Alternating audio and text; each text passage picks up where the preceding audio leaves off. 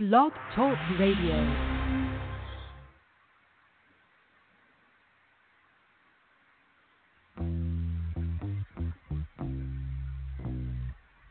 You're listening to Wide Men Can't Jump on the Wide Men Radio Network, located at blogtalkradio.com/widemencan'tjump and at widemencan'tjump.com.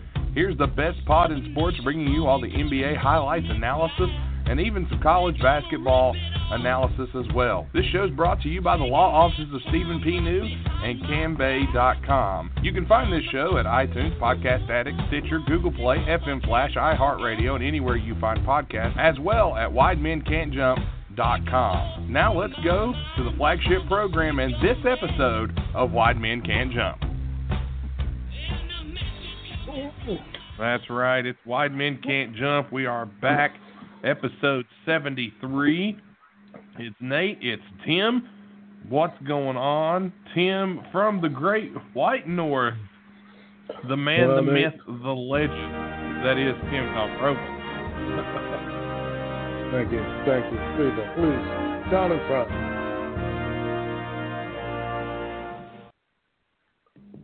Right now, Nate, I feel about as useful as a advanced playoff ticket vendor at the Staples Center. Ooh.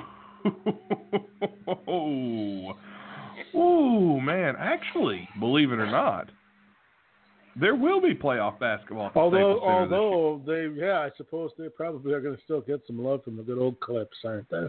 Yes. So you have blown the joke. So perhaps, on you, we say. All right, I'll come back with my number two. I feel about as useful as LeBron James's playoff press rep. How about that? Yes. Although I'm surprised LeBron hasn't already got himself a seat at the ESPN broadcasting table for the playoffs. He's got himself a seat at the table for the Los Angeles Lakers as they're going to try and rein in some folks in the offseason, but believe it or not, the Lakers have actually moved up. They moved up to 10th in the playoff standings. They passed the Minnesota Timberwolves. Good job, Wolves. Keep losing. Get those better lottery odds. Do the Wolves now, as long as they stay behind the Lakers. Lakers can't even lose properly. They can't. Looking at the West, though, the Western Conference, it's been decided.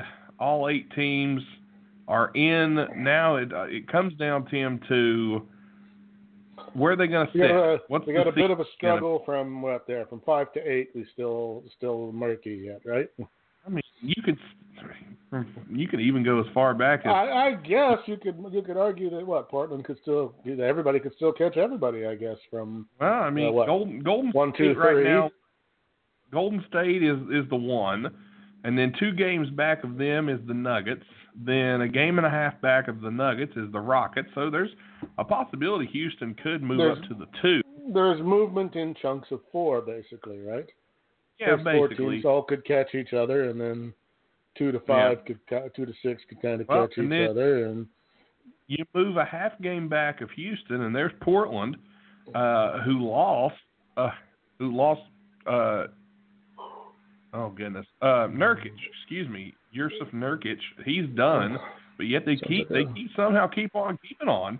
They're 8-2 in their last 10. And then you go 2 games back of Portland, 6 games back of first is Utah. A half game back of Utah is the LA Clippers. Then San Antonio is 2 games back of the Clippers, and tied with San Antonio right now is the Oklahoma City Thunder. Identical records, 45-33. They sit at the 8th seed, but a lot of movement can happen here. Well, I'll tell you, as of late, they are 3-7 in their last 10. Yeah, they have not been good, and everybody else in that top 8 has been about 500. Yeah, they have. There's some playoff matches there that, at least just looking at the teams, make me go, oh boy, there's some real good teams going to be gone after round 1 if that stays how it is. Let's look at it in the West. Golden State, if the playoffs started today, Golden State would play Oklahoma City. that's a potential. That's what I predicted would be the Western Conference Finals this year, and it could take place in the first round. Then Denver would play San Antonio, and if you're Denver, you don't like that at all because San Antonio actually they have one of the best home records in the league. So when you go to play them at home, you're going to have some struggles, and luckily for Denver though, Denver's very good at home as well, so it's kind of that one could easily go 7. Houston would play the Clippers, which is not an easy matchup for either team. The Clippers have a lot of depth and have a lot of guys that are doing a lot of good things right now. The Clippers have won 2 in a row. They're 8-2 in their last 10. And then I'm looking at the team that's hottest right now, and that's the Utah Jazz. They've won 5 in a row, 9-1 right now on this stretch. And the Portland Trailblazers would play them if the playoffs started today. And Portland on the road has been 20-19. The Jazz at home are 27-12. Portland at home 29-9. But the Jazz 20-18 on the road. That Portland Utah series, that could be interesting. That one could be one that we're talking about. Yeah, honestly, some seriously tasty matchups in that first, in the West. There, if that stays how it is. If you look at the West, the 8th seed in the playoffs is 12 games over 500. There's not a bad team in the playoffs in the West at all. Whereas if you jump to the East right now, well, there's 3. Technically, right now the Heat are the last team in, and they are 38-39, and they're only a half game into the playoffs. They're a half game ahead of the Magic. And from 6 to 9 in the East is still up for grabs. So nobody's really clinched anything in the East except the top 5 seeds. But let's just stay with the West here, Tim. Of those matchups, if they happen right now, what ones would you want to see the most? What one do I want to watch the most? I probably want to watch that 4-5 matchup. Yeah, I think that one would be fun to watch. I think that's Portland I'm not a Harden fan, so that leaves Rockets Clippers. Although those games might be good, I don't really want to watch that. Okay, understandable. Golden State, Oklahoma. Those are probably going to be awesome games. Those are certainly worth watching. The Denver San Antonio ones got me a little bit. I think we might see an upset there. Well, we talked to Jeff Garcia last week, and he even said that Denver and San Antonio, that's kind of the team that he wants to see the Spurs play is the Nuggets because of the way San Antonio can match up with Denver. And Denver, if you're Denver, you've had a great season, but you do not want to see the Spurs rolling in come playoff time. That would not if they come in trying to beat Greg Popovich in the playoffs. I mean, come on, that's a tough one. Yeah, I think that Portland, Utah, they match up pretty well. And I don't, Utah. Did anybody really give Utah much of a? We were talking back around Christmas time how they were. I mean, we were kind of making jokes about them, to be quite honest. A lot of people were. Yeah, I mean, I'm guilty. I'm guilty of that. I kind of wrote them off. They're 9-1, 5-game winning streak. They've got whatever he's laying down. They're eating it up, whatever's going on there, because they have been really good in the second half. Oh, absolutely, they have, and they have been tearing it up. Let me see if I can find Utah's record since the All-Star break, just to get an idea of how good they've been, because they may have been the best team in the second half of the season, honestly, with as good as they have played since the All-Star. They start out fairly well and then just went, or was it the other way around? Well, you got to remember, the West started out. The only team in the West that really issues was the Phoenix Suns. Everyone else was close throughout most of the season. I mean, we kind of got. They've never been able to tell the new year. They just could never put. They were a win, 2 losses, 2 wins, 2 losses. They could never maintain anything. They were 6-10. 4 and 6 after their first 10, and they just they'd win a game and lose 2, lose 3, win a game, win loss. They could just never get anything going until January. Their record since the All-Star break is 15-5. Well, they went on. Breaking it down. I'm looking 10 here, of the year. I'm looking here at the first game of the year. So let me see what I can get here. So we got 15-5 from the All-Star break. So we're looking at 11-4, 12-4, 12-5, 13-14, looking at 29 and 1, 2, 3, 4, 5, 6, 29 and plus 29 and 11 since the beginning of the year. Yeah, they've been. So they're almost 20 games. They're 10-1 in their last 11. So they've just been. Yeah. It's getting it done when they need to get it done, and they've got a relatively soft. They got Phoenix, the Kings, the Lakers, and then who knows what you're going to get like the last 2 days of the season. Who's going to play for Denver, they have those games. Depending on who's fighting for what, you don't know who might be in the lineup and all that. So. Yeah, they have those games coming up. You got the Nuggets and the Clippers in the last 2 games of the season, one at home, one on the road. But again, depending, and I'm assuming the Nuggets are going to play hard because they're going to try and move up depending on what happens. I just don't see many teams coasting to the end of the year because seeding is so important. Well, I'm thinking Utah would want to make that push to 4, right? They'd really like to get that home because they're pretty good at home. Oh, absolutely. Home court advantage is huge. Yeah, you probably want to get that with what they got left. They've got 5 games left, 2-game swing to make it. It's possible. Oh, yeah, it's very much possible, especially with Portland's. Let's take a look at Portland's schedule here towards the end. They beat Minnesota the other night. They play Memphis tonight. Then they play the Nuggets twice, once on the road, once at home. Then they play at the Lakers and against the Kings. So Utah's going to need a little bit of help. If the Nuggets can win both of those games, Utah can make a push to get that 4 seed. There's a good possibility of that. Yeah, as I said, we're at that time of the year where you've got to go and before you decide on who you might pick for a winner, you got to go look at that lineup card, see who might be benched and who might not be because they've started that. Because there are a few teams that can't go anywhere, so they're the stars are starting to find the pine. So, which I hate, but I know why they do it. But I don't like it.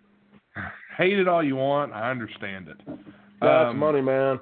Those playoffs is there's a lot of coin involved if you can get out of that first round. Oh, yeah. And it's good to be rested because the regular season is such a grind and such a tough thing to try to man yourself through. And once you get and you kind of see that light at the end of the tunnel, you get a few days to rest and get ready. But I'm looking at Golden State here. Excuse me, how their regular season winds down. They did beat the Nuggets the other night, which was a big win for them last night. They play the Lakers on Thursday at L.A. Then they will host Cleveland, and they will host the Clippers. Then they travel to the Pelicans and finish out the season at Memphis against the Grizzlies. So Golden State probably going to be your number 1 seed. Only one playoff team in the final 5 games. I don't think you got to panic too much about Golden State. I think they're the 1 seed this year, which honestly they should be. I'm going to go out on a limb and go. I'm not going to predict that they're going to win, but I'm going to predict darn close. I don't know that anybody can beat them in a 7-game series. Something's going to have to happen to Golden State. Somebody's going to have to get hurt, or they're going to have to beat themselves to a little bit, or else you're looking at a team. It's going to take a major upset otherwise. You're looking at a team that's got only 24 losses on the season, so hard to look at them and say somebody can beat them. 4 out of 7. let's look at Denver's end of the year schedule, and Denver, no rest for the wicked. Tonight they play the Spurs. That's a big game. Then they will take on Portland at home. Then they travel to Portland. Then they will travel to Utah, and they will finish out the season against Minnesota at home. So Denver does not have an easy schedule moving forward and could easily slip down to that 3 or Denver, if they don't get right the ship, they could fall all the way down to the 4 seed if they're not careful. Well, which, to be quite honest, they may not really mind all that much if they were to maybe to slip down to 3 anyway and avoid San Antonio. They may not. That might not bother them a whole lot. Again, that's a possibility. Still got home court, and they probably. I think. I mean, if I had to pick, I mean, the Clippers have looked awfully good the last while, but they're the Clippers. I mean, there's a big difference to me between the Clippers and the Spurs. One of the differences being Popovich, and that's just one of them. Let's be honest. There's no safe series in the West. None. There's no gimmies. Even if it ended right now, your 8 seed is Oklahoma City. That's a damn good team in Oklahoma City, as far as I'm concerned. Well, I would only say there's probably really only 2 safe ones in the East. I think Milwaukee and Toronto are safe. Philadelphia should be fairly safe, but Boston isn't. We'll get there in a minute. Yeah, not the way they've been playing lately, but anyway.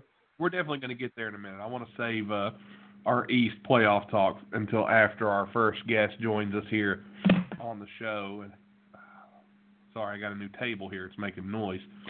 The Rockets' remaining schedule, they play the Clippers tonight, and then they will play the Knicks on Friday.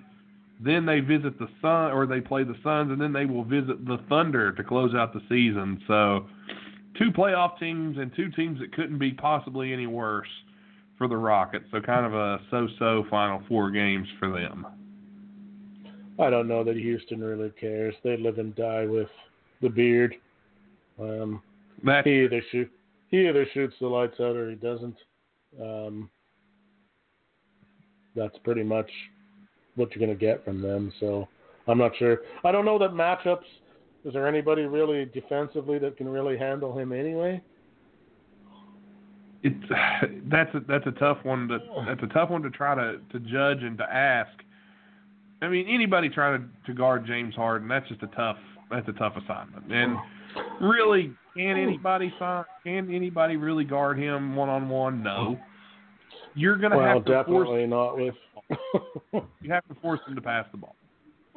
So basically, beating them comes down to other things. So the Harden matchup really, he's going to score his points. You just got to hope you can keep him from hitting the 50 nonsense if you can. Yeah, absolutely. Let's look at the schedule here. I'm looking here at the rest of the regular season for the Clippers. They will host the Rockets tonight. Then they will play the Lakers in Staples Center. Then they will visit the Warriors, and then they will host the Jazz in the last game of the regular season. Not an easy lineup there for Portland at all. For the Clippers. Can we change their name to the LA Slippers? Boo. No, I just like it. Comfortable. That sort of thing. Not fall down slippers. I'm talking like, wear them on your feet slippers. You and your bad Canadian jokes. So no Los Angeles bakers then?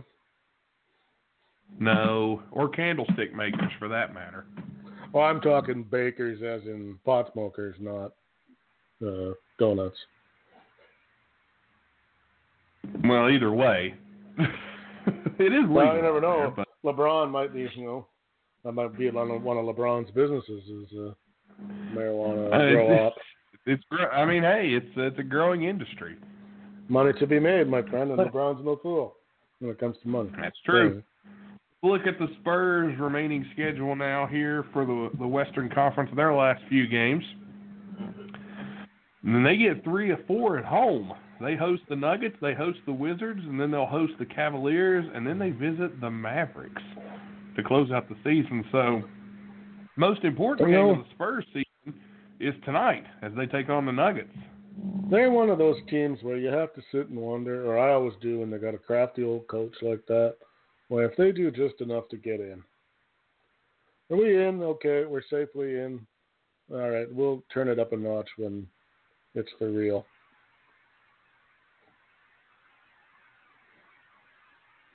Yeah, I mean, when you look at Greg Popovich, he's one of those guys who can figure out a way to beat you, and you not even really know it's coming. He's the best coach probably maybe in league history. You can make that argument? Well, forgetting... I mean, the only guy that comes to my mind the only guy that comes to mind that I can think of who could get more from nobody's might be Phil Jackson. Who? Oh well, but then they always, he always had a superstar of epic proportions there though too. Right. So I was gonna say I'll make that argument that Phil Jackson had Michael Jordan, Scottie Pippen, Dennis Rodman, and then he had Kobe, Shaq. And he could Fisher. always get though. He would get that guy that was a good player, but nobody like Rodman. Oh, nobody can control Rodman. He had no trouble at all controlling Rodman. Zero. You just let Rodman be. All you had to do was give him a wedding dress and a championship ring, and he fit in perfectly. He just let him be. He let him be Rodman off the court, and on the court, he didn't have any trouble with him at all. Getting Rodman out of Detroit was probably a good idea too. Rodman. He was very good at putting square peg in square hole.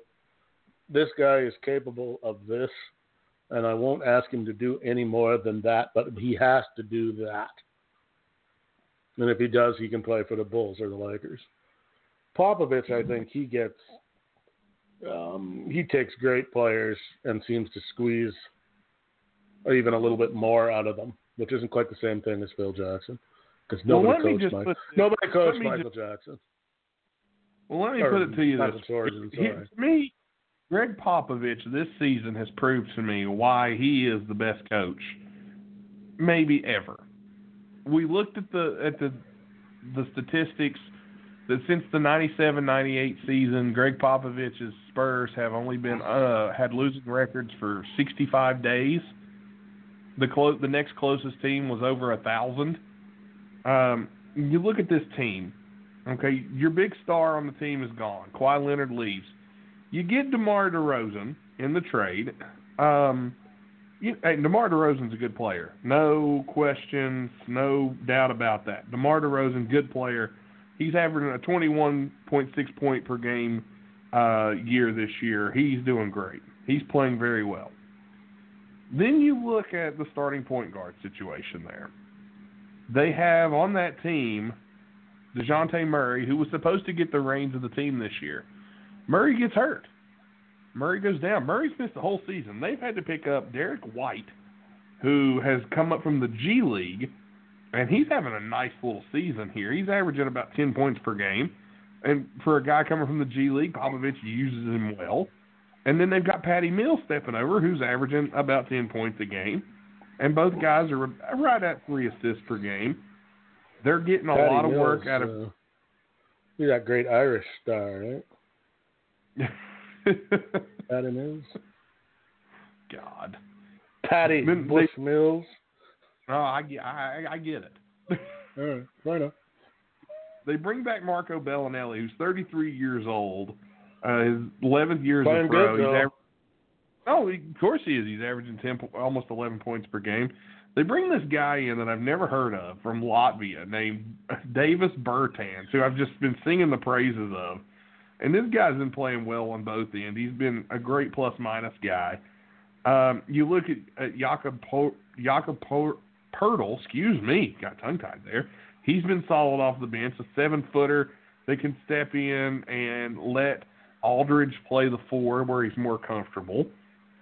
And the rookie Davis Bertans is from Latvia? What is it? Davis Bertans is from Latvia? Yes. Did you say? Yeah, Davis. So maybe maybe some of that big baller brand rubbed off on him. Possibly. But Rudy Gay's averaging 14 points per game this season. That's down from his career average, but his Rebounding is up. His assists are up.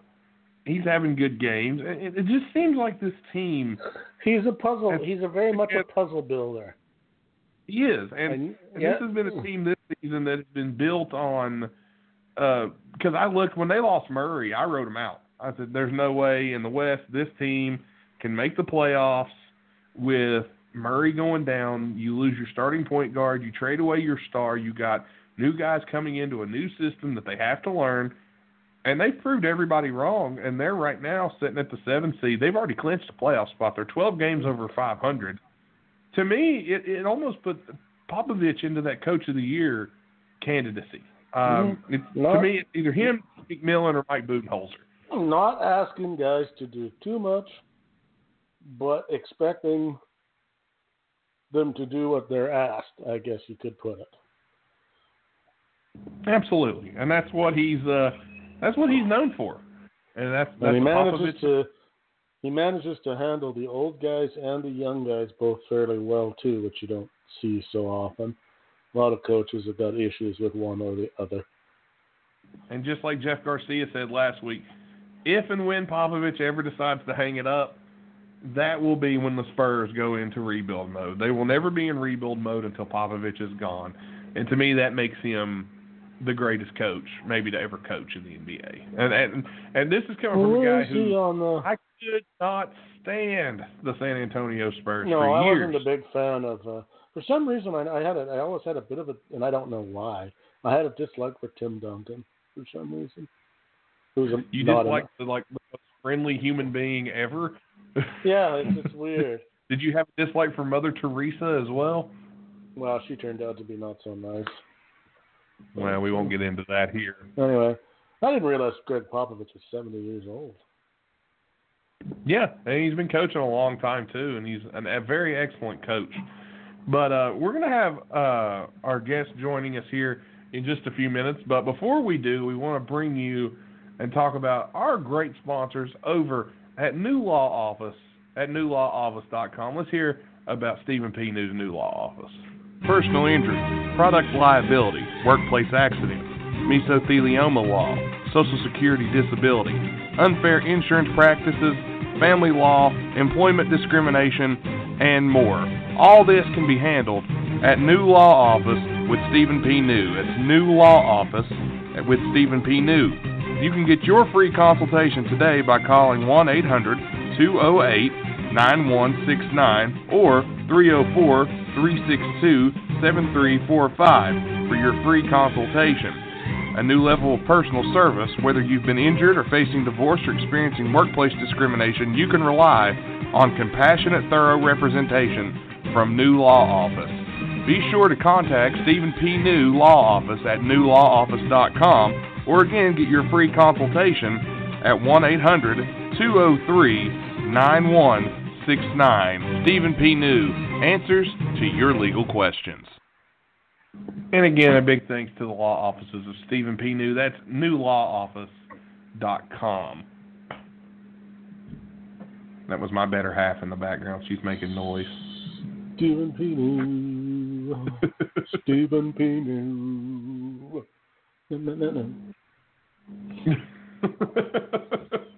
I'm glad you enjoy that. Oh, I love the commercials. It's just about the most fun I have during the broadcast is the commercials. Oh, gee, thanks. Well, here's a big final tonight. The Detroit Pistons lose again. They have fallen to 500, and they lost to the Indiana Pacers with a final score of 108-89. The Orlando Magic win tonight over the New York Knicks, 114-100, and the Chicago Bulls stopped the skid. They beat the Washington Wizards 115-114 tonight for a meaningless win for the Bulls. So good for them. We'll talk more about the Bulls later. And in other news that never changes, the Timberwolves are again losing. Well, you know, what else? What else is new? But only by 2. But I guess really, you know what? You kind of do. I hope we keep losing. Right? Yeah. Yeah. I don't want them to tank a little bit. And with that Orlando win, right now, the Miami Heat are playing the Celtics tonight. They trail right now. As of right now, if, let's just say, Miami loses, Miami is on the outside looking in. The Orlando Magic, with that win tonight, passed the Miami Heat to move into the 8th spot and the NBA playoffs. So this is going to come down to the wire in the East. We're going to be talking to one of our guests that we haven't had on in a while. He should be calling in anytime, and as soon as we hear from him, we're going to be talking about the Miami Heat. He's probably watching that game with bated breath. Possibly, because right now the Miami Heat are on the outside looking in. They need to win, and if they win, they will hop the Orlando Magic and be back in the playoffs. So there's going to be a very interesting race between about 4 teams out east, between 6 and 9, and one of them is going to be left out in the cold. The only thing they got going for them is they've got a game in hand. Orlando has played 79 games now, and the Heat have only played 77. So even if they lose tonight and they still got that extra game to maybe get it back. Yeah. And they've been hanging. They've been hanging all night with the Celtics. They just can't seem to. They get to within 2 or 3 points, and they don't get any closer. Well, again, that game's in the fourth quarter. The Charlotte Hornets looking to keep their playoff hopes alive. They're down right now to the Pelicans, and Anthony Davis is pretty much done for the season. And I think we've seen the last of Anthony Davis in a Pelicans uniform. I don't think we'll be seeing Anthony Davis in a Pelicans. I've got to see the results that would lead to him still being there. I'd like to know how that's going to work out after all the nonsense that's went on there. In fact, I'm surprised that there hasn't been some kind of a Players Association beef with the way all that was handled. Yeah, I'll agree. I'll agree with that, and I think that you're looking at a situation there with Davis. And while it's upsetting that he requests to leave, Davis still has a year left on that contract, if I'm not mistaken. I can find out 100% for sure. Just a second. And then the Timberwolves, just to spite you, go up by 3. Absolutely. They can't even lose, right? Don't get me started on them. Oh, it seems that way sometimes. I've been there with other teams in other leagues, and it's just sometimes you don't think the pain can get any more. And that somehow. Oh, it does. Somehow they wrap it up Davis. So I'm looking at the contract for the New Orleans Pelicans next year. Anthony Davis does have another year on his contract. He is guaranteed next season $27 million. So he's going to be a New Orleans Pelican next year if a deal is not done. Now, the year after that, he has a player option for $28 million. I don't think he'll take that if he's forced to be a Pelican next year. But I don't think I think we're looking at a trade. Is the logic there, though, in him barely playing? Is that so that he doesn't get hurt, or what's the scoop? Well, he's actually nursing an injury right now. He did have a very minor back injury, but I'd say if there was a playoff push and he really cared, he would be playing. But right now, I think he's just trying to watch to make sure he doesn't hurt him. Yes, where he's kind of hurt, but if the game's meant anything, he wouldn't be hurt anymore. Exactly.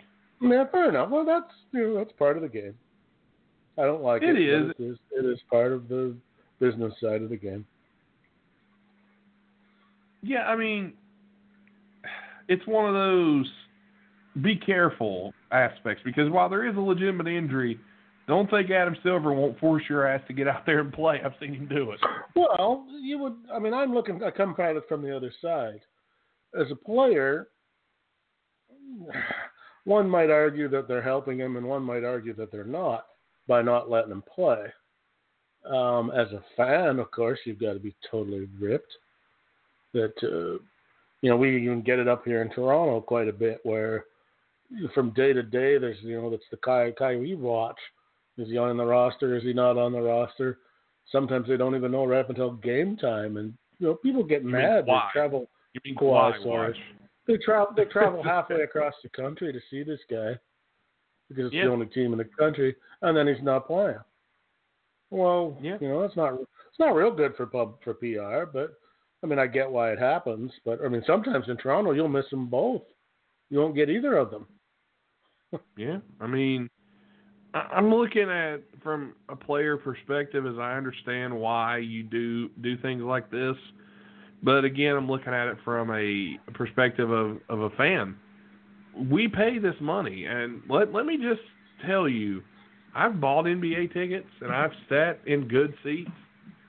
For one ticket to one game is not cheap if you want to see well. I mean, now if you want to sit up in the nosebleed, you could probably get away with some cheaper tickets, but it's not cheap. And when you come to see a team play, you come to see the team play. You don't come to just see, a couple guys remember play. In the case of the Raptors, they're going to sell you that, okay, well, do you want us to make a playoff run or not? Whereas the Pelicans don't really have that option. Very true. And when your team's not winning, you're not getting turnouts like you want anyway. So that's kind of a let's go to Toronto Blue Jays again. Any baseball game. I mean, honestly, there's enough of them. They made the mistake of, and I'm not sure why they have afternoon baseball games anyway. People work for a living. But today in Toronto, I'll bet you there wasn't. If there was 10,000 people at that game, I would be amazed. Today's Toronto Blue Jays attendance? Oh, right, like when I thought the game was over, and that it was the post-game show, not the pre-game show. When they, and here's the first pitch, and I'm, where the hell is everybody? But they're bad. They're bad. They traded away their best player 2 days ago. And it's, 1:30 in the afternoon on a Wednesday. It's not really a big baseball. That's not Boston or New York where you can get away with that, where people just go screw it, and it's kind of part of the culture that people go to afternoon baseball games on occasion. Well, according to this that I just read, the Toronto Blue Jays had the lowest attendance on record in a decade. A couple of nights ago. 10,460 was the attendance. I mean, in the Sky Dome, you've seen Sky Dome for wrestling. That's not even a fifth. 65,000 people there. Yeah, that ain't very full when there's only 10,000 people in it. Yeah, I mean, that's really not. That's nothing to write home about. We'll put it that way. And I'm only equating it to. I'm trying to equate it to the basketball in the sense of, if you're a bad team and then you don't even play, well, they don't even have a star. I mean, because they traded the one guy away. I mean, who's going to go watch for that kind of money? I mean, you got to give the fans something to hang their hat on, even if they're bad. Well, at least we got to see, fill in the blank. Well, yesterday they should make them feel better. There was 12,000 people there yesterday, so. Well, I'm sure. That'll make you feel I'm sure today's attendance was terrific. I can't believe it was anywhere near 10,000. I'm looking. I'm trying to find the attendance today. Yeah, they're hard to get a hold of. Because they really don't want you to know sometimes because it's not very good sometimes. Well, you're dealing with a sport that, in my opinion, is slowly sinking. But hey. Who am I, right? Here's a little bit of a big shocker. Even though they've already clinched a playoff spot, the Philadelphia 76ers are down 13 with 5:35 to go in the game against the Atlanta Hawks of all teams. Who's in the lineup? Is everybody playing? Butler's played. Harris. Doesn't look like Embiid played tonight. Embiid's not playing at all. Simmons isn't. Oh no, that's other Simmons. Simmons is playing. Simmons is playing. Redick isn't playing. Jonathan. Embiid's not even dressed. So yeah, I don't think has there been an injury, or are they just setting him? I didn't see anything, but I'm surprised that he put. Seen anything announced on an injury? You have cost me some performance bonuses. Oh no. Yeah. Oh no, that's Friday. It says I'm not seeing it. center Joel Embiid left. Will miss his 8th straight game Friday against. Oh, that's 27 days. Why do they do that? TS or ESPN. That's 3-week-old news. You jerks. Well, I like to look through some of the guys, like Adrian Wojnarowski, who usually lets you know things. Not really seeing a whole lot here on Embiid. He may just be out tonight. One has to wonder, does that have anything to do with Sixers to sign veteran center Greg Monroe? Possibly. That did break the other day that Greg Monroe was stepping in for the 76ers, and that's a place that they needed to work on, and that's an area that they needed to fill. I'd love to hear more from Tom Robinson. If we may possibly get a visit from him later, depending on what's going on. But for right now, we have speculate. Embiid's status is day-to-day. Will not be on their 3-game road trip due to load management purposes. Okay. So basically, they're just sitting him, letting him rest. They're giving him a rest, but Lord only knows what that might mean or not mean. Good old NBA speak. Well, you got to remember, this is a guy who came into the league and was hurt a lot early on in his career. He was hurt coming out of Kansas. He set out a long time. So I understand. And Philly, let's look at it this way. They're pretty much rooted where they're at. They're not going to go anywhere. So, I suppose. Yeah, they're the 3 seed.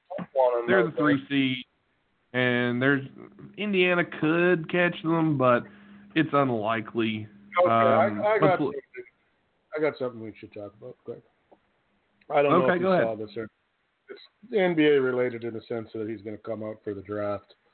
Did you see the video of supposedly someone who was Zion Williamson, who I am debating whether it was or not, dunking on a bunch of at some pickup game? And it looked like he broke the backboard. Yeah. But somebody wrote underneath, they said, if that's Zion Williamson, I will eat my shoes because there's not a guy in that pickup game under 6'5", if that's him, because he wasn't any bigger than anybody else out on the court. And if you stop the video right at the very end when he turns around and looks, I don't think it's him. It may not be. I mean, people just trying to get control. Whoever's handling him needs a shot in the head. Yeah, he doesn't need to be out playing pickup games. Yeah, you just got over an injury. Yeah, let's go out and play pickup games before you get drafted, and blow millions of dollars, you foolish boy. No, no basketball for you until you get picked, and we sign that contract, except for workouts or whatever. But workouts and combine, man. That's the only. Yeah, that's the only thing you get to see. Well, I'll tell you what, Tim. Go ahead. If that was Zion Williamson, we have a term for what that would be. And since our guest has not called in yet, there's no better time for it. Here we go. Bush League. Bush League.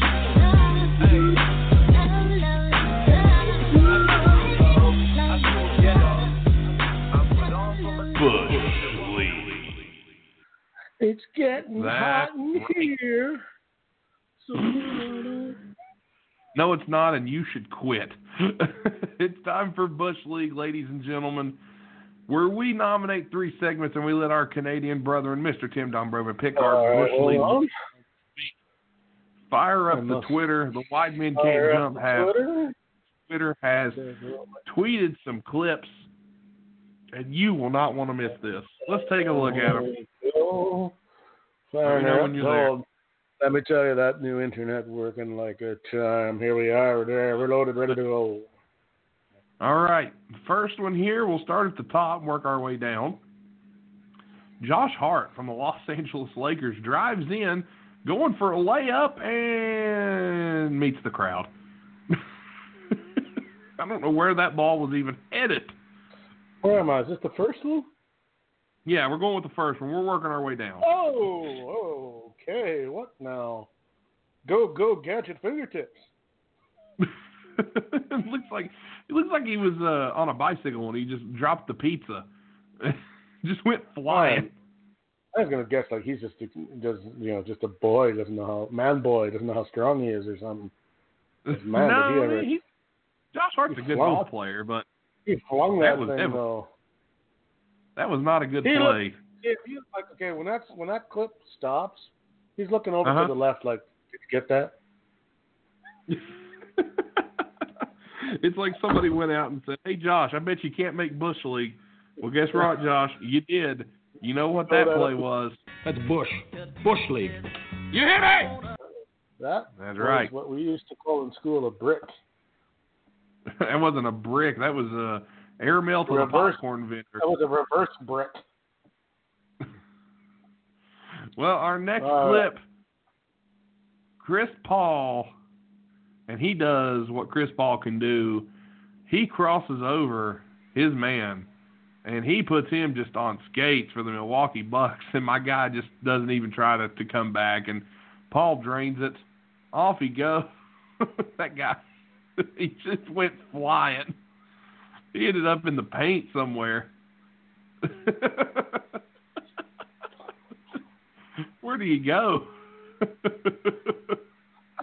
There's a lot going on there, though, Like, first off, there's a bit of a, I'm not saying that's why he fell, a bit of a pick there. It was a weak one, but there was a bit of a pick.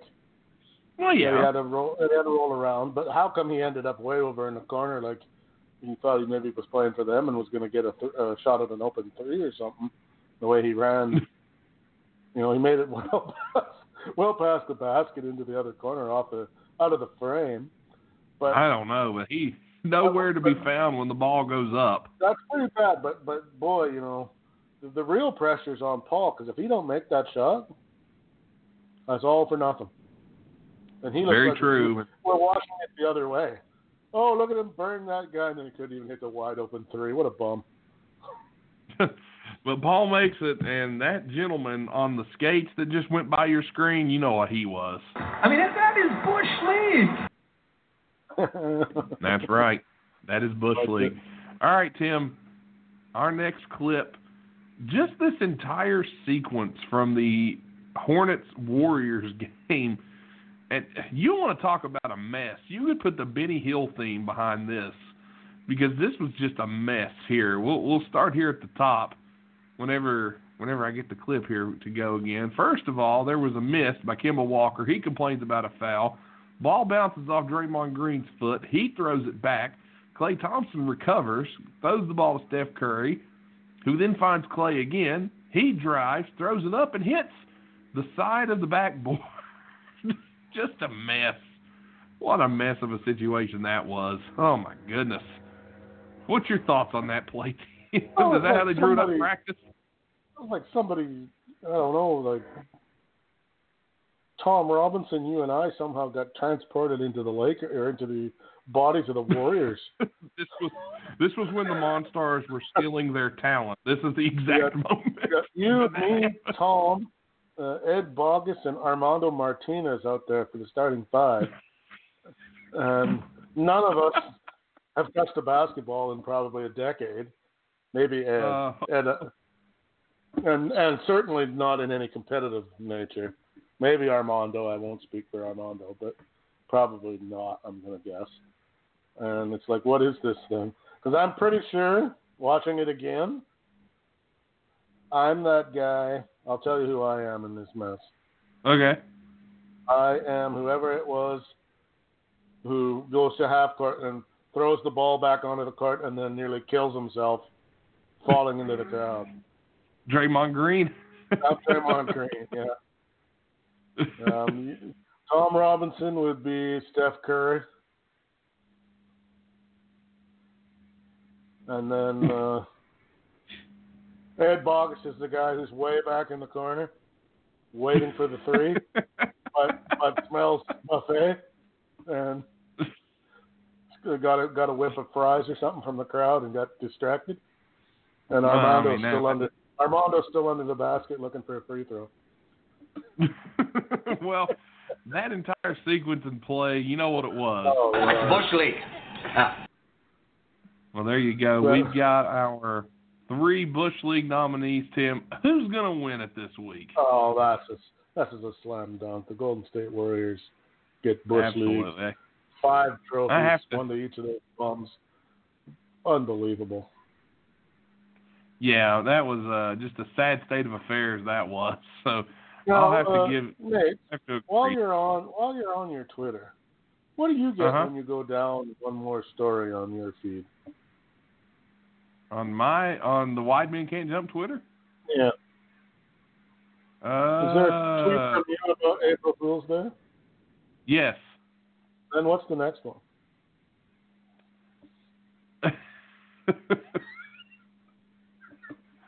Good Lord. See, Stephen P. New has been around since the time of the Egyptians. Look at that hieroglyphic pictogram of Carnelian. Yeah, you got to look into that. That's pretty funny, huh? Yeah, it was pretty good. But that's it for Bush League this week, folks. Bush League. Bush League.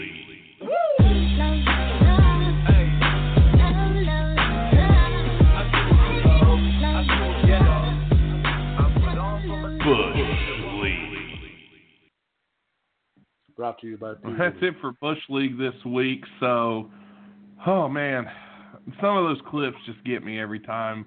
Looking at the score right now, the Celtics are up 106-96 on Miami, and not looking good for the Heat as they're looking like they're going to slip down and out and stay out of the playoff race. But of course, still some time left. Plenty of time before their the playoff rosters are set. So if you're a Miami fan, don't panic. There's plenty of time for them to get back into it. No, and every scenario that you can dream up of games behind and tiebreakers and whatever else, it's all happened before. Never say never. No, absolutely not.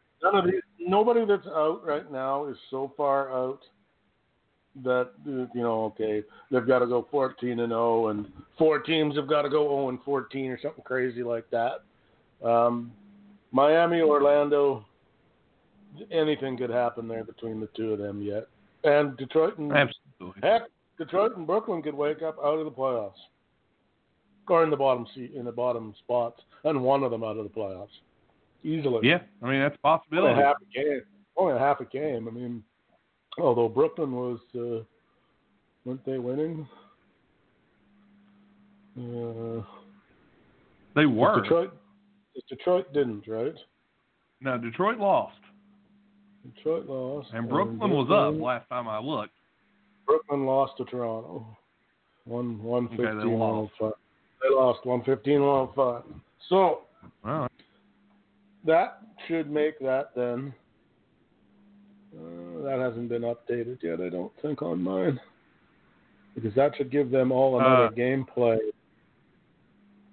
Well, that right now I'm looking at Detroit at 500, 39-39. Brooklyn at the 7 seed, 39-40.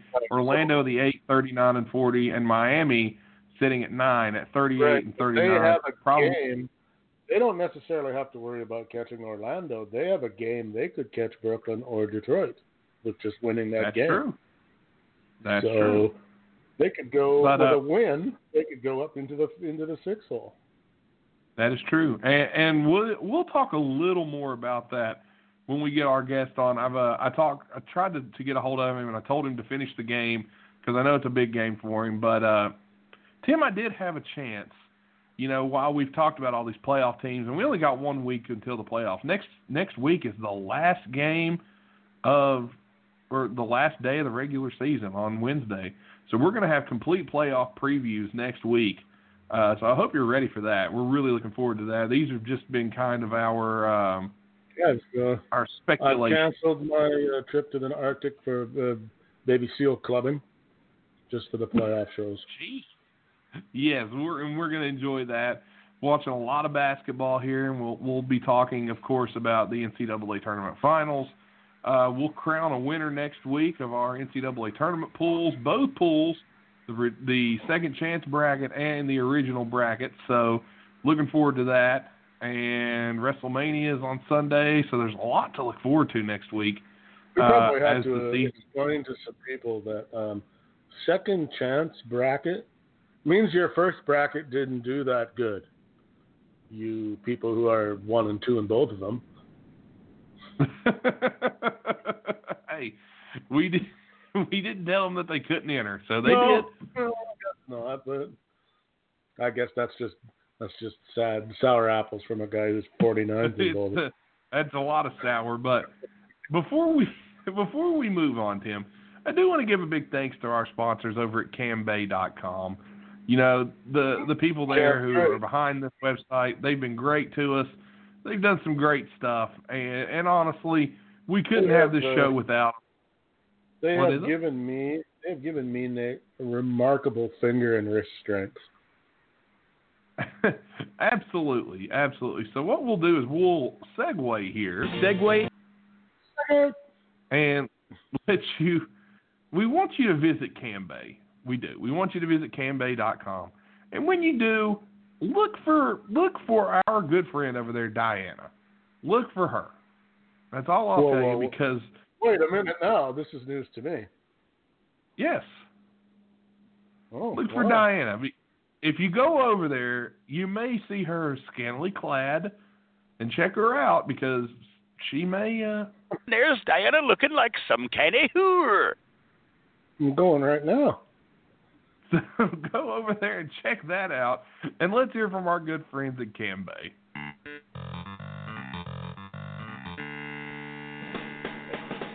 Are you sick of the boring same old campsites with the same old girls and the same boring content?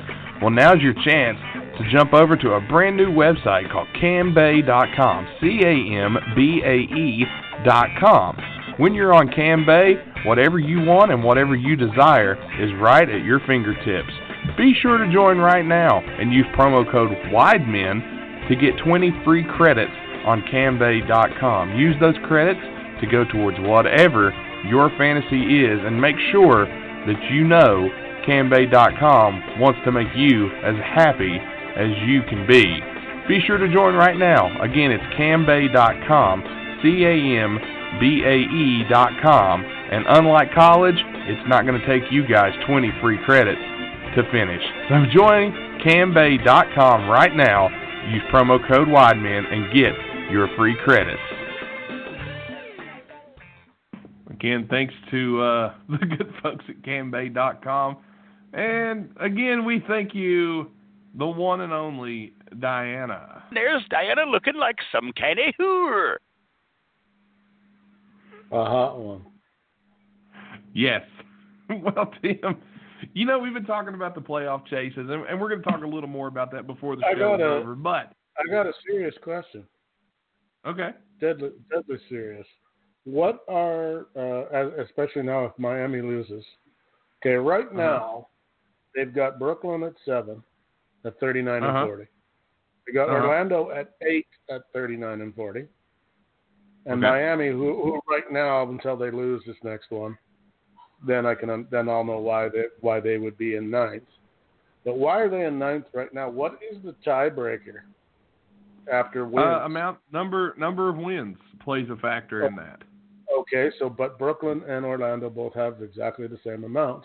Why is Brooklyn ahead of Orlando? Head-to-head tiebreakers, head-to-head games. Okay, so that's a stat that they would do a lot of if they put it up in the standings.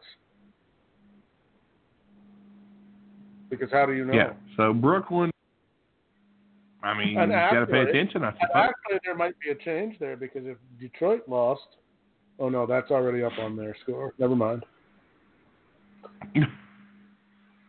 Well, it comes. Sometimes they don't add the games right away, but they've added theirs already. I just wondered what the tiebreaker was because technically they're all tied. Brooklyn defeated Orlando head-to-head on January 18th, 117 to 115. They beat them again on January 23rd, 114-110. And they lost to them on February 2nd, 102-89. And see if they've played them again. And that's it. They played 3 times this season, and Brooklyn won 2 out of 3. The reason so I'm that asking would be is if it stays tied, some of that may become rather relevant.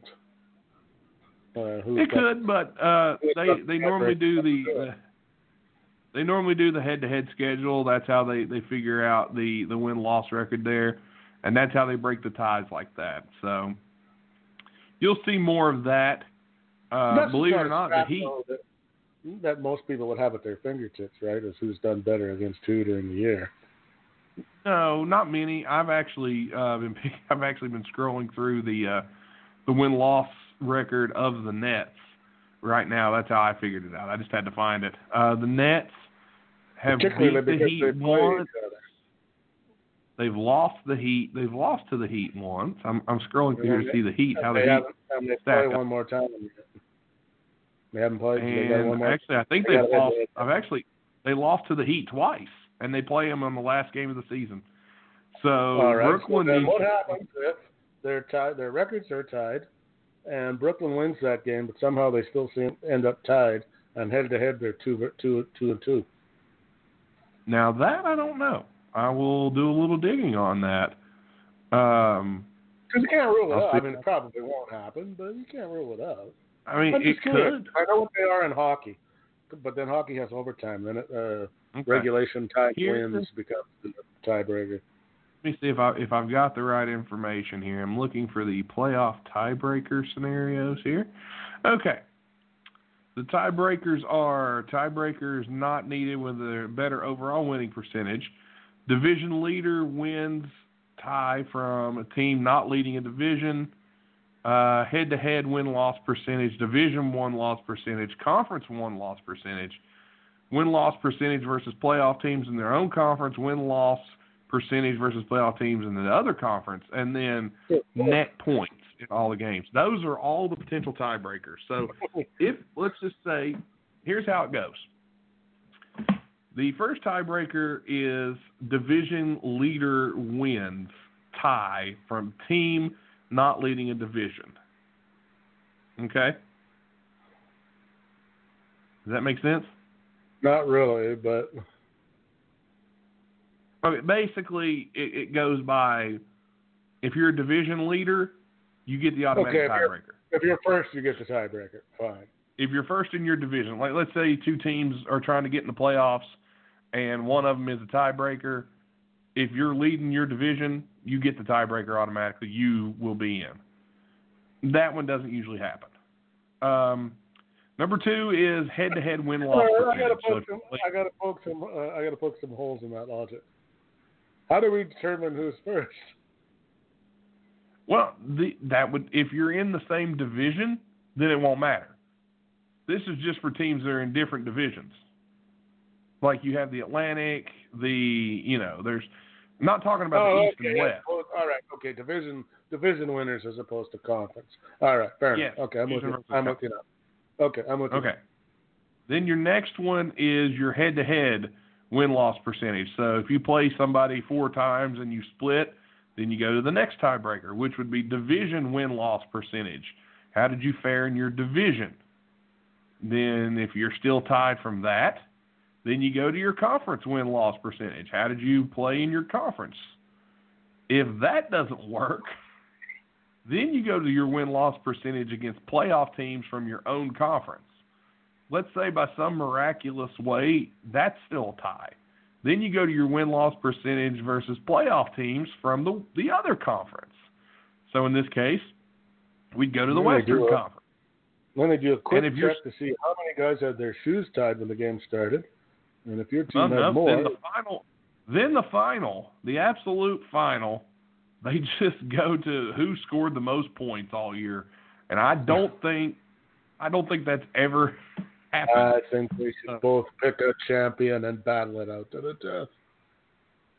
Makes you wonder, but yeah, that's the tiebreakers. Then they have scenarios for 2 teams being tied Well, they gotta have them just in case it. Like I said, the odds of it ever happening, probably like 0.000001.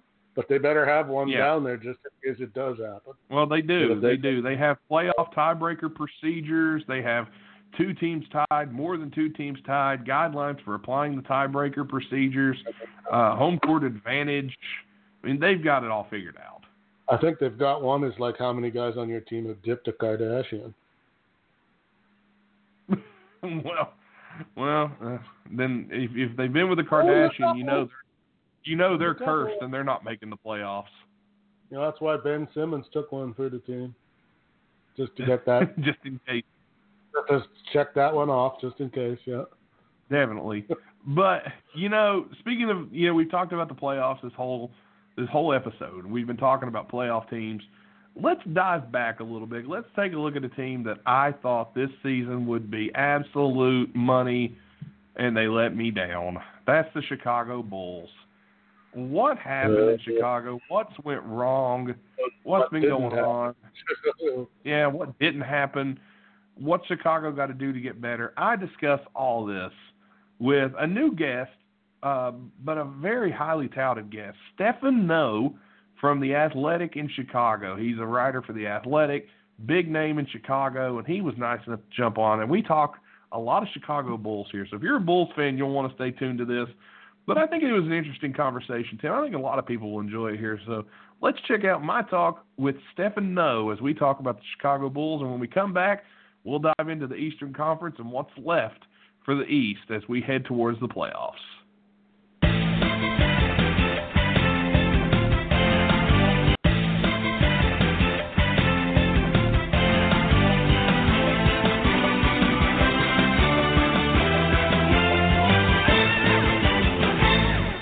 Well, joining me right now is an NBA analyst and contributor for The Athletic Chicago, Stephen Noh. Stephen, thank you so much for jumping on with us.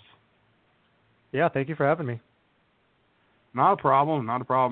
Starting out this season, the Chicago Bulls were a team that I had picked as a sleeper to possibly make the playoffs this year. They say you can't get them all right, so I'm just going to take a mulligan on this one. My co-host and I were both really high on the Bulls this year. What do you think was the main cause for the Bulls to having such a rough season this year? They're not going to make the playoffs right now. They're 21-57, and right now they've lost 5 straight. What's contributed to the Bulls' struggles? Was it the changing coaching, or do you think it was something else? I think the biggest factor is, injuries definitely played a huge part. When they made that coaching change, I think they were, I want to say like 6-17 or something like that. So they're already kind of out of contention.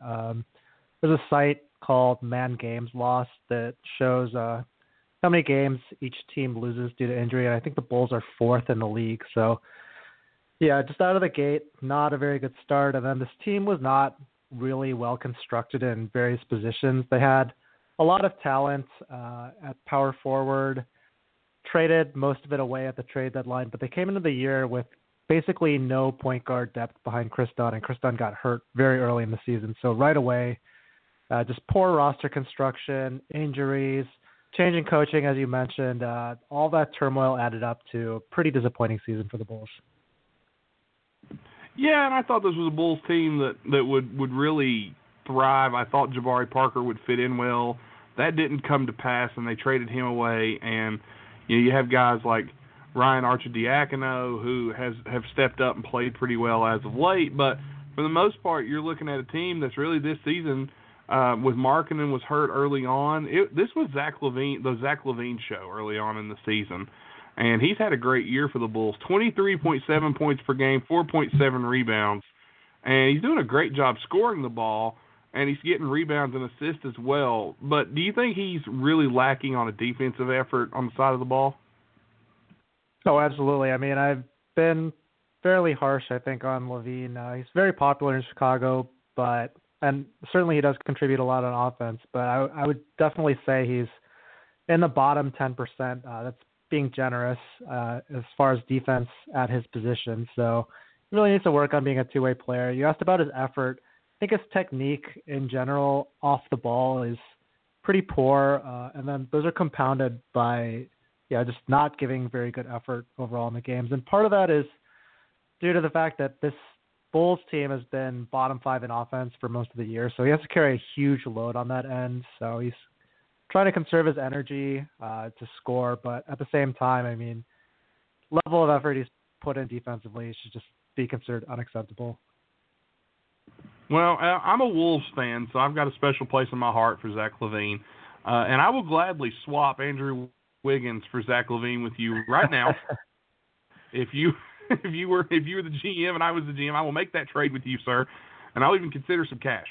But it's just been I don't know what's going on with LaVine on the defensive side, and then of course over here on the Wolves side, it's a different story. But one name that's been added to this Bulls roster, who, you know, he's kind of had an up and down career. I've thought he's been highly overrated and has a really big contract, is Otto Porter Jr. What's your thoughts on Otto Porter in Chicago right now? Well, he's definitely not worth his contract. He's going to be making $27 million, I think $28 million the year after next. So hard to live up to that contract when, you know, he's not anywhere close to a top 15 guy in the league. But if you put the contract aside, getting a pretty good player. His defense is solid, although not spectacular. His shooting been seen a bit of improvement ever since he got to the Bulls. He's shooting a lot more off the dribble, creating a lot more for teammates. So I think he's a really nice ceiling raiser. Could be like a good third guy on a championship team. And the Bulls are so shallow at the wing too that he's made the team a lot better ever since they got him. So I think that, you know, if he was making like $15 or $16 million a year, then he would be an absolute cornerstone for the team going forward. Yeah, I'll agree with that. He's definitely not worth the money that he's getting. Of course, we can't talk about the Bulls without talking about Lauri Markkanen, a great young player who unfortunately was injured coming into this season, but he's played well throughout this season. He's averaging 18.7 points per game with 9 rebounds and an assist and a half per game. Shooting pretty well from the field, 43%, and actually 36% from three-point range, so not bad at all there. Lauri Markkanen, he just seems to get better. He's young. He's got a little ways to grow still, but 7-footer out of Arizona from Finland, I think we got a good player here for the Bulls in Lauri Markkanen. I think this is a guy that they're going to build this team around. What's your thoughts on him? Well, here, Wendell Carter, one of those two, are definitely the players with the most potential on the Bulls. And I think that he was used kind of poorly for most of the year. And then in February, Jim Boylan started letting Markkanen bring the ball down, really put the ball in his hands in order for him to be a playmaker and a creator. I mean, the ball skills that he has at his size, he's just going to be able to run by centers and power forwards that are matched up against him. So in that role, in February, he was one of the best players in the NBA. He averaged 26 points and 12 rebounds. Flew very under the radar because the Bulls were so bad that nobody was really paying attention. And then the rest of the year, as you said, his stats were good, but nowhere close to that level. And that was just because the Bulls were using him more as a traditional center, throwing him the ball in the post, and that's really not his game at all. So if they can get back to that February role that he had next year, he's out for the season right now, so he's going to have to work on this stuff next year. But if they can make him a more dynamic player and take advantage of the versatility that he brings, I think he could be poised for a huge third year here. Yeah, and I'm looking at the Bulls' contracts right now. Obviously, Otto Porter's on the books next year. LaVine's getting the big money next year as well.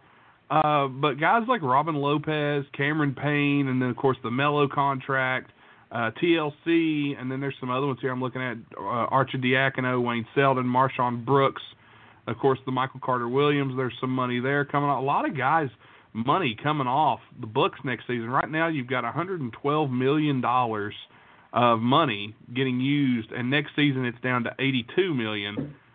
Could the Bulls possibly, because they're going to get a good draft pick, it's almost guaranteed to be a top, 6 or 7 draft pick. Are the Bulls looking to maybe run out with and get maybe a good free agent to go with a very good draft pick, and then depending on what they get free agency wise, could they be looking to maybe move a draft pick, or is it way too early to tell yet? Well, John Paxson, the vice president of the Bulls, he was hyping up this 2019 summer free agency for the past 2 or 3 years, saying, we're going to sit out these periods where we think guys are getting overpaid, but in 2019 we're going to have a ton of money, going to be able to attract star free agents, and you're going to see us take this next leap as a team. And then midway through this year, Bulls kind of realized that, we haven't been able to get free agents in the past. There's going to be a lot more teams with money than what we had expected. So they basically punted on that plan, and that's why they were comfortable in trading for Otto Porter and all of that money that he's making, because they realized that they're not going to be able to get someone better than him in free agency. So the idea that the Bulls, there's a bunch of really good players, max players that are going to be available this summer, but the Bulls are basically saying that they're not going to get one of these guys. They're going to get one of these lower tier veterans. They need a starting point guard. It seems like they're going to move on from Chris Dunn here. So think of a guy like Patrick Beverley, Darren Collison, Ricky Rubio, just like a veteran, average starter. I think that's where most of their money is going to go. They have about $20 million to spend. So it's going to be an incremental improvement in free agency. And then the draft pick, as you said, they're the 4th worst team right now. So 12.5% chance at the number 1 pick. That's where you're going to see a big difference in this team based on where they end up in the draft lottery. Well, according to mock drafts right now, and of course you can't really go by it just based on it, the mock drafts I've been seeing have been having the Bulls drafting in the 4th spot, as you said, and they have them taking the small forward, power forward out of Gonzaga, whose name I cannot pronounce. I'm just not even going to try. Is it Hachimura? Roy Hachimura? Yeah, that's it. Hachimura. That's a tough one for me. Does that kind of fit maybe what Chicago needs, or do you feel like maybe they need to go a little bit smaller, maybe get a guard? I mean, there's going to be a lot of talent coming out. Now, of course, if they do land that number 1 pick, you got to assume it's Zion Williamson time in Chicago. But let's just say they don't. Let's say they end up with that 4th pick as projected. Where do you think they go in the draft? Well, they're not a team that traditionally drafts for fit. They pretty much always take best player available. So I don't think positional need is really going to determine anything, although they do, as I said, badly need a point guard, and they could use some more wing depth. But I know that they've scouted really heavily Ja Morant out of Murray State. Looks like he's kind of the consensus number 2 pick right now, so might not be available. Yeah, obviously you take Zion first if you luck out in the lottery. And then the other guys, I know people in Chicago, the media in Chicago really likes Jarrett Culver. So that's a name that I've been studying a little bit more. I don't really watch a ton of college basketball outside of tournament time and then, what I read online. So I'm not really sure who they would take. Yeah, I'm the same way. I kind of get into this area around this time of year. I start looking at mocks. Some people are going, Darius Garland. I'm seeing Jarrett Culver, Cam Reddish. R.J. Barrett could fall. There's a lot of good players, though, in this draft, I think. I think you could see some players, even in the second round, that you'd be shocked if they're there. And maybe Chicago could grab maybe a Cassius Winston in the second round if he comes out available there. So, who knows? Again, we can't really speculate too much on what Chicago's going to do just because of positioning in the draft and the draft lottery that will be taking place in the upcoming future. But the coaching situation was one we brought up. Fred Hoiberg was relieved of his duties in Chicago, and then the interim head coach steps in there. How do you feel that he's done, and do you feel like this is going to be his team moving forward? I think that he I'm not a huge Jim Boylen fan. He had that 1 month in February where he had the team really humming. I mean, I have to give it to him. He had the team playing great. They were 5-5, but from where they were previously, it was a pretty dramatic change. They were 2-13 in the previous month in January. They're getting blown out of every single game. So to get back to competency, and he got that offense to the number 2 offense in the NBA. It's kind of incredible, given that they were dead last in previous months. So there were some flashes there that Jim Boylen showed, but now that we're in April, the team is back to these terrible levels. They've been blown out of their last 5 games. They haven't even been really close in any of them. So just an extremely uneven performance from Boylen. He does some things that are very, very antiquated. Bulls are, I believe they're dead last in 3-point attempts under him.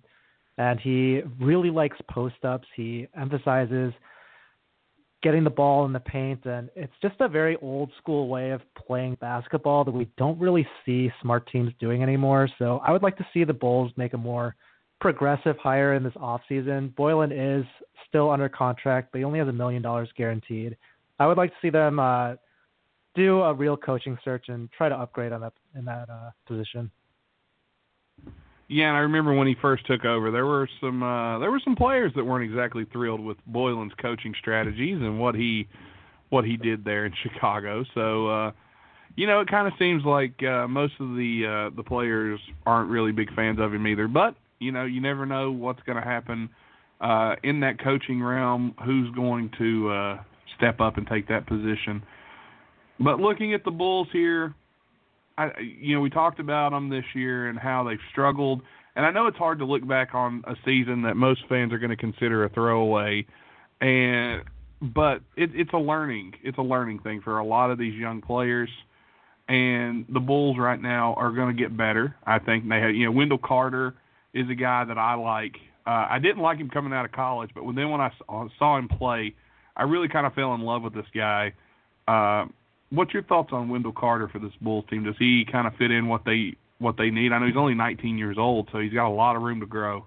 Well, he's another guy where I just don't feel like Boylen is using him very well. So I think that he can show a lot more than he did as a rookie. I am also extremely high on him. He was already just stepped right into the Bulls defense and was probably their best defensive player, which is extremely rare for 19-year-old, as you said. The big man position is probably the hardest one to master defensively, and his instincts are incredible. I mean, it's some of the best that I've ever seen. So I think he's going to be a pretty substantial plus on that end. And then offensively, very intelligent player. He's a great passer, and the Bulls did not use him in that passing role very much. That's something that I'd like to see next year. Then his shooting, he was a good 3-point shooter at Duke. I think he shot around 40%. And then in the summer league, when he's playing under Fred Hoiberg, he also shot around 40%. Jim Boylen takes over. He barely shoots from the outside at all. Teams would sag 10 or 15 feet off him.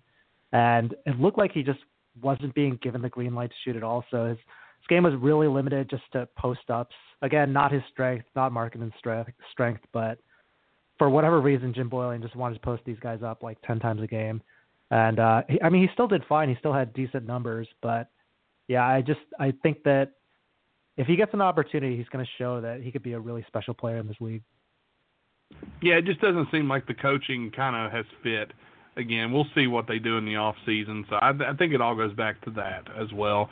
One last question here, and I'll let you go. And I do appreciate you giving me so much time today and talking about the Bulls. But Robin Lopez has been a guy who's been on this Bulls team for a while, kind of that veteran presence. His contract is up at the end of this year.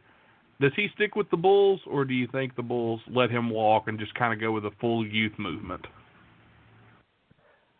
Well, they've said that they want to bring him back, and he has said that he would consider coming back. The problem is that, his age, I think he's 32, I want to say, coming into this summer, and obviously the Bulls are not winning a championship in the next couple of years. So, would he really want to spend the twilight of his career on a rebuilding team? That's the question. And then also, he's played so well that he might have priced himself out of the Bulls' plans, but he is extremely valuable veteran mentor. He helped Wendell Carter a ton with his game, even though, Wendell Carter is replacing this guy, but Lopez is just a great teammate. I know that the Warriors were scouting him pretty heavily before the trade deadline, hoping that he would get bought out. So I do think that he's going to get some interest along the league. He can serve a nice role. I don't think that he is quite a starting caliber player for a playoff team anymore, just because his foot speed isn't really that great. And with the way that the league is trending, where big men are expected to stay out on guards, it's not something that he can really do, but he can play 20 minutes a game and give you a very, very solid 20 minutes in that span. So ultimately, I think that he is probably going to get priced out of the Bulls' plans, and he's gonna be a very nice piece. Whatever team gets him, I think they're going to be pleasantly surprised with all the little things that he brings. Yeah, I like Robin Lopez quite a bit. He's the kind of a guy who can really give a second unit a boost, and that's a big thing in the NBA that a lot of people don't talk about. The Bulls have a nice young core. I was high on them this year. I really was. I thought they would do great. They kind of let me down in my predictions. They were the only team I missed. I think I got everybody else pretty much close to dead on, but the Bulls I missed. I went with them over the Nets, and the Nets proved to be the team that was better. But I like what the Bulls are doing, and I think there's a bright future for Bulls fans there. Sometimes you got to fall before you can get back up again. So I think the Bulls going in with this youth movement, maybe getting a new coach soon, making moves, I think it's going to help. And I'm interested to see where they land in the draft. So I do hope, for at least for Bulls fans' sake, because I was a Bulls fan back in the 90s. We all were. I hope they come back to prominence once again, because it's always good to see a team in Chicago succeed. Well, as you said, it's going to come down to this draft lottery. I mean, if they can get the number one pick, if they can get Zion, the franchise is basically saved. And if they end up with the 6th or 7th pick, it's going to be a struggle. So, ton of pressure on those lottery balls. Yeah, there is. And you look at the Knicks, and they're hoping they can get that lottery ball to land the right way. And I don't know. It's going to be a fun draft lottery. To me, this is going to be the year, this offseason will be the year that the NBA changes. And we're going to see the landscape of the NBA after this draft, and we're going to see how different the league is going to be, because I think this is the last year of the Warriors' domination, and the youth will now kick in after next season. So we'll see what happens. We're already seeing the changing of the guard with LeBron missing the playoffs, and now dissension in the ranks all over the place. So we'll see what happens. This draft lottery is going to be fun, but Stephen, again, thank you so much for coming on, talking some Bulls with me and talking a little hoops. And why don't you let our listeners know where they can find you, and we hope to have you back on Wide Men Can't Jump soon and maybe talk some more. Maybe we can get close to draft time, but let our listeners know where they can keep up with you. Yeah, you can read my work at The Athletic. I think it's around like $4 or $5 a month, and if you sign up, you get access to hundreds of writers, all the major sports. It's a really good deal. Very high quality content. I'm over at the Chicago branch, of course, covering the Bulls. Yeah. You can follow me on Twitter at StephNoh. That's StephNoh. I live tweet a lot of the games. So if you're not watching, or if you just want to watch on a second screen and get some instant analysis, good follow for that. And thank you so much for having me on. And anytime. And again, if I said Steven, I'm so sorry. I meant Stephen, and I do apologize. I'm looking at it here, and just overlook my West Virginia dialect and idiocy. So I apologize again. It's Stephen No, ladies and gentlemen. Please follow him, and that Athletic subscription is a great deal because we have Stephen here who's been on the show. John Krasinski from Minnesota has been on the show several times talking, and I love the Athletic, so I can't recommend it enough. So thank you again for jumping on, Stephen. And we hope to have you back real soon. Yeah, thank you so much.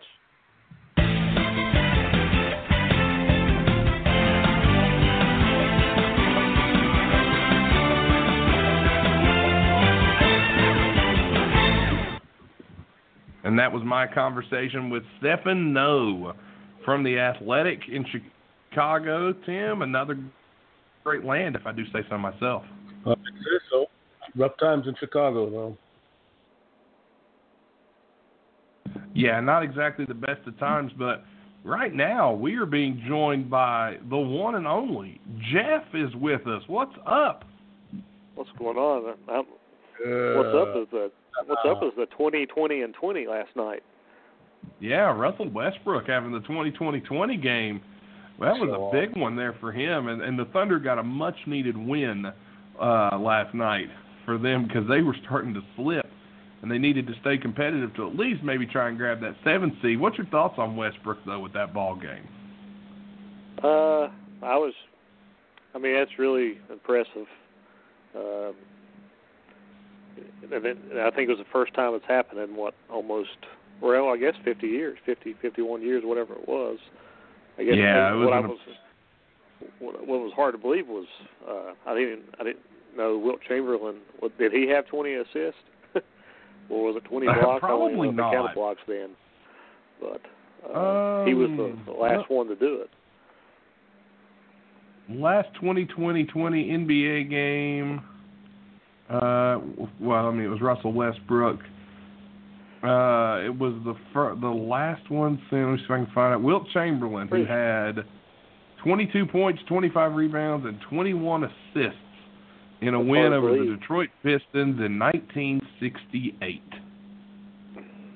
So 50 years. Yeah, that's insane. And that's only the second, and that's it. It's been 2. Yeah, and a lot of people like to dog Westbrook because they say, oh, he's a ball hog, all he does this, he's an empty stat filler. I'm sorry, that man is amazing. The fact that he can, and it's not like Harden where he's just isolating and shooting shots. Not only is this guy scoring, he's on the boards. He's passing. He's getting teammates open. He does everything, and people hate on him, and I don't get it because I think he's a ridiculously talented player. He's only averaging, 23 points per game, 11 rebounds a game, and 10.5 assists a game. He's about to pull a back-to-back triple-double season, but yet people hate him. I don't get it. I think where's he at? Is he anywhere to be found in the MVP conversation? No, he's not. Unfortunately, he's not. He doesn't need to be this season. He doesn't because he hasn't been the overall leader of that team this year. Paul George is averaging 28 points a game with 8 rebounds and 4 assists as well. Now you'll say, well, Westbrook's got the triple-double, but Paul George has led that team all year. And even Paul George isn't even in my MVP conversation. To me right now, if we're talking MVPs, it's the man with 27 points per game, 12 rebounds per game to go with 6 assists, a steal and a block and a half per game. That's the Greek Freak because he's taken a team that has no business being at the top of the East, but yet there they are. They're the best team in the East. Beginning of the season, nobody saw this coming, but they are. They're the best team in the East. They're ahead of Toronto, head of Philly, head of Boston, head of Indiana. Nobody's touching Milwaukee in the East this season. They lost Brogdon, but they just keep winning. And it's all because of Giannis. Right? Yeah, absolutely. Okay, I think he's the MVP. I remember we discussed about the halfway point, whether him or Harden would be, and I just think he's kept it up, and his team's the number one team right now. Like you said, his stats are a lot better. So. Well, let me throw a new statistic at you. This is something that we learned from a guest of ours a few weeks ago. Shout out to Jacob Goldstein. This dude has invented a new statistic on his own. It's called the player impact plus minus. Basically, it shows how each player impacts their team. And he broke it down on the show, I believe it was either last week or 2 weeks ago. Jacob said, according to Jacob's player impact plus minus, James Harden has added as a player impact plus minus 4.2. It's a plus 4.2. Giannis Antetokounmpo plus 6.9. You go to the team average. Wins added to the team based on the player impact plus minus. Paul George is at the top of the list with 12.7. Kevin Durant 12.3. Then the Greek Freak at 12.0. James Harden is down at 9.8 wins added to the Houston Rockets with his player minus plus impact. So with his win percentages and, the Rockets, Harden had that streak that was nice and all, but again, the Rockets have turned it on lately once they got Paul back, but they weren't as impressive in the first half of the season. Harden had the big streak, and he was the only one doing anything, and he kept him kind of relevant, but, how many times did he pass the ball? Let's be honest here. And he did a lot of isolation, a lot of pull-ups. And I know Ed Bogus is throwing a fit right now. He loves James Harden. And Ed, I'm sorry, I just can't. James Harden's not a guy that I can look at and go, yeah, he's a great player. He's averaging, good God, he's averaging 36 points per game. That's impressive. But his assists have drastically dropped from where they were. His assists are down to 7.6 a game, and his rebounds are 6.5, and he's getting 2 steals a game. That really, though, that's not terrible. No, of course not. No, I'm not saying it's bad, but I just think based on the teams, how they've looked, how the players have impacted the team, some statistics are pointing out, I'm sticking with the Greek Freak as my MVP. I think it's a tough one, but I agree with you. It's a really close call, close race, but. And if you add defense in there, it's really not as close as you think. Can we be honest there? Yeah. If you add defense, you're not going to see a whole lot of James Harden defensive highlights. I think he's going to still get some votes, first place votes from some people, but I'm like you. And I'm not saying, and I will never say that he shouldn't. I will not say that he shouldn't, because Harden's a great ball player, and I'm taking nothing away from his skill set. He just doesn't do it for me. And he's not an MVP that I can hang. Now, last year, did he deserve it? Absolutely. No questions. This year, no. And it's hard to win back-to-back MVPs because, let's be honest here, there's been years where I thought LeBron probably should have been MVP back-to-back that he didn't get it. That's just because the NBA and a lot of the people that watch the NBA, they don't like to see guys win back-to-back MVPs, which is why I think Harden will not win the MVP. I think Jordan ran into that a little bit. I think people still thought he deserved it. A lot of people did, a lot of fans did, but Malone won it. I think it was maybe 98, 97 or 98, I believe it was. But, Kobe Bryant's only got one league MVP. Right, Steve Nash has Jordan 2. only had 5. Jordan's got 5. You can't tell me there was other better players out there. But Barkley, I think won in '93 there one year with the Suns when they had a good run there. And if you look at the let me pull this up here. Let me pull up the statistics. This is not an area I thought we would go in, but screw it. It's a live show. We can do what we want because we'll have plenty of time to talk next week. Let me pull this up here. In NBA MVP winners by year. Let's take a look, shall we? Let's see what I can find. All right, most valuable player. He won 5 times. Jordan? Yeah, but I think Kareem has got the. I want to say Kareem's got 6. I think he's got one more, and I think that's Kareem about it. has 6. Bill Russell has 5. Bill Russell after has that, 5. I think you're not looking at not very many after that. There's a lot of guys who just didn't. I think Malone got 2. LeBron's got 4. And now, Curry's got 2. You're not looking at many. LeBron got back-to-back MVPs in 2011, 2012, 2013. Derrick Rose won with the Bulls in 2010, 2011. Remember that? The only year. A few more if he hadn't got hurt. Can you believe this right here? I'm going to say something here. This is going to shock a lot of people. Steve Nash won back-to-back MVPs. Yeah, it wasn't shocking. Yeah, I thought he was the best, productive player anyways. He was really, really, really good in Canadian. What more do you want? But does Steve Nash deserve 2 MVPs and Kobe Bryant only deserves 1? Yes. Come on. Clearly. Come on. Come on. Look at what was going on you have to look at what was happening in the game while that was going on. You got Jordan out of the picture. They're sort of waiting for the next big thing to happen. And then LeBron rolled along, and there's a bit of you have to have a look at what was going on in the NBA when he won. It just blows my mind that Steve Nash has back-to-back MVPs and Kobe Bryant only has one. That's absurd. It is hard to fathom. It is hard to fathom. That's absurd. There's no excuse for that. No, Kobe didn't get any because of LeBron. Kobe won in 07. Dirk Nowitzki got one in 06. Garnett got it in 03. Duncan won back-to-back in 01, 02. You can't argue that Iverson won. I'm you not can't really arguing argue Shaq winning. Okay, so when's he going to win them? Right.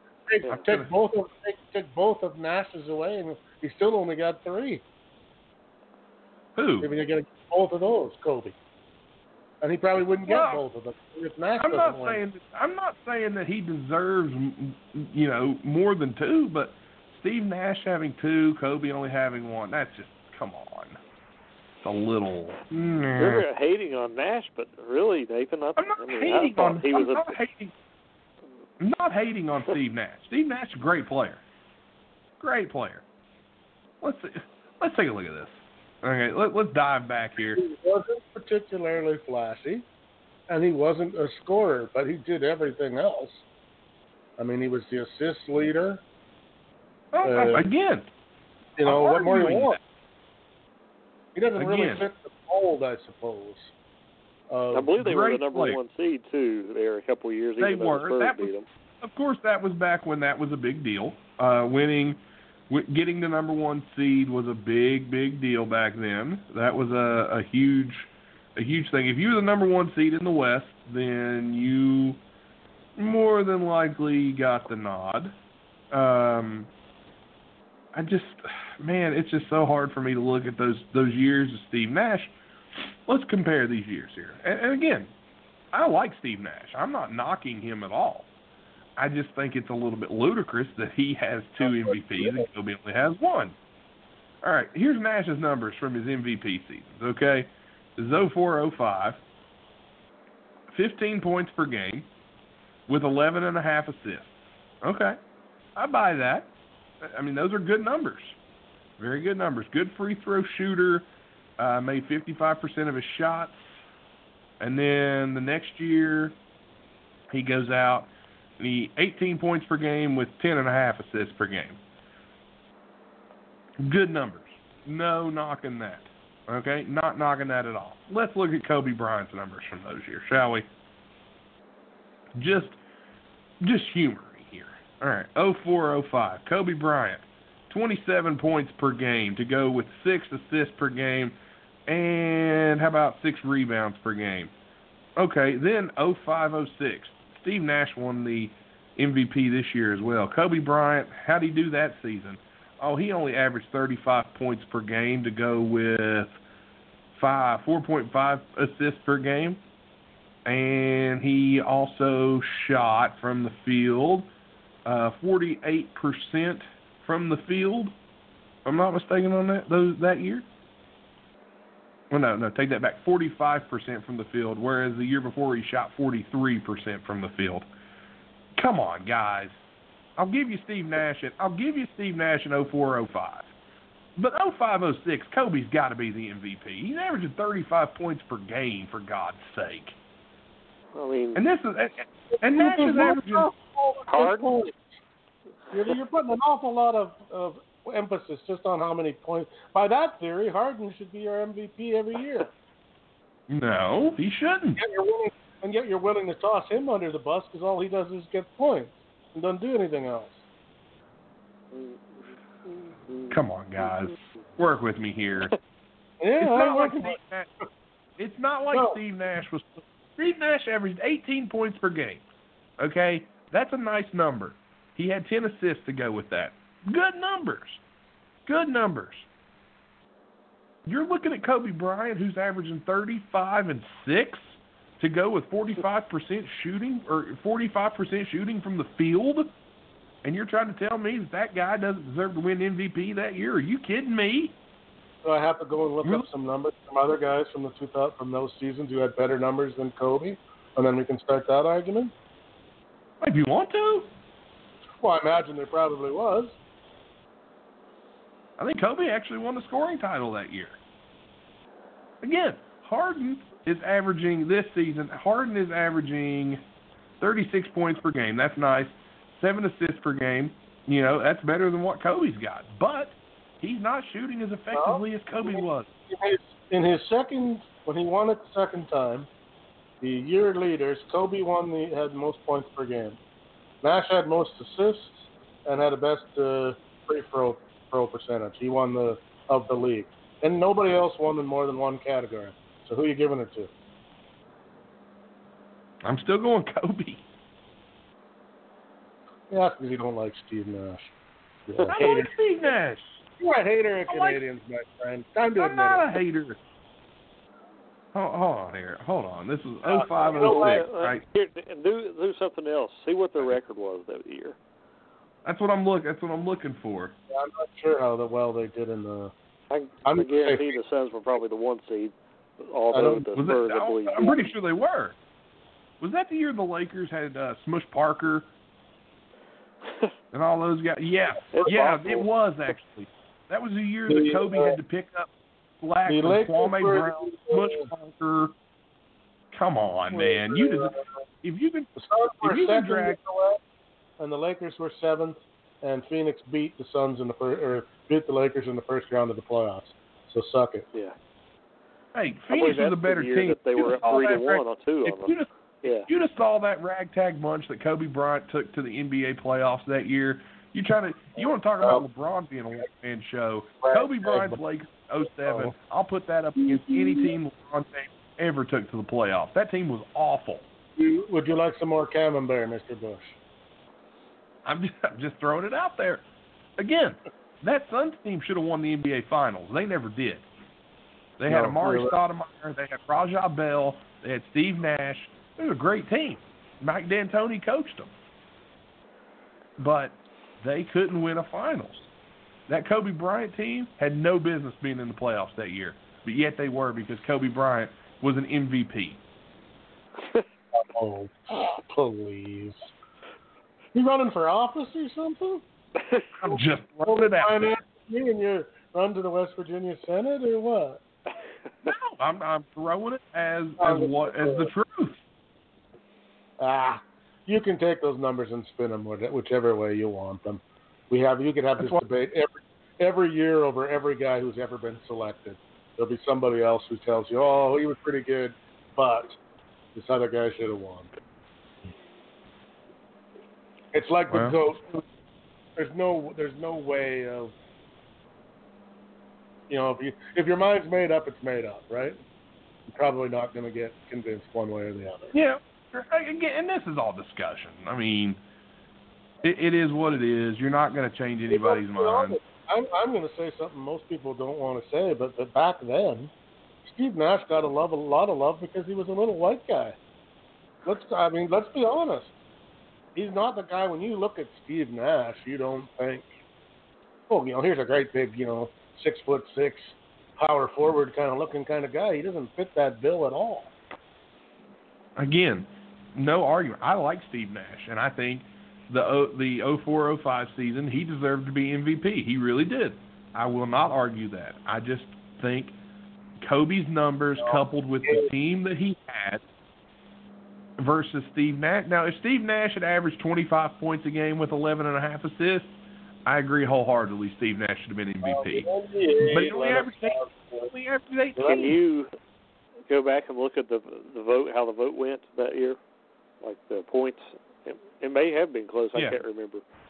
Don't know. The NBA let Nash have 2 MVPs, and we gave you Justin Bieber a decade later. So come on, all fair.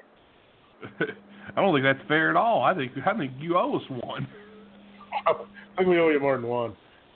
Bieber. You gave us Nickelback too, you pricks. Oh, there's nothing wrong with Nickelback. give up on that nonsense. Yes, there is.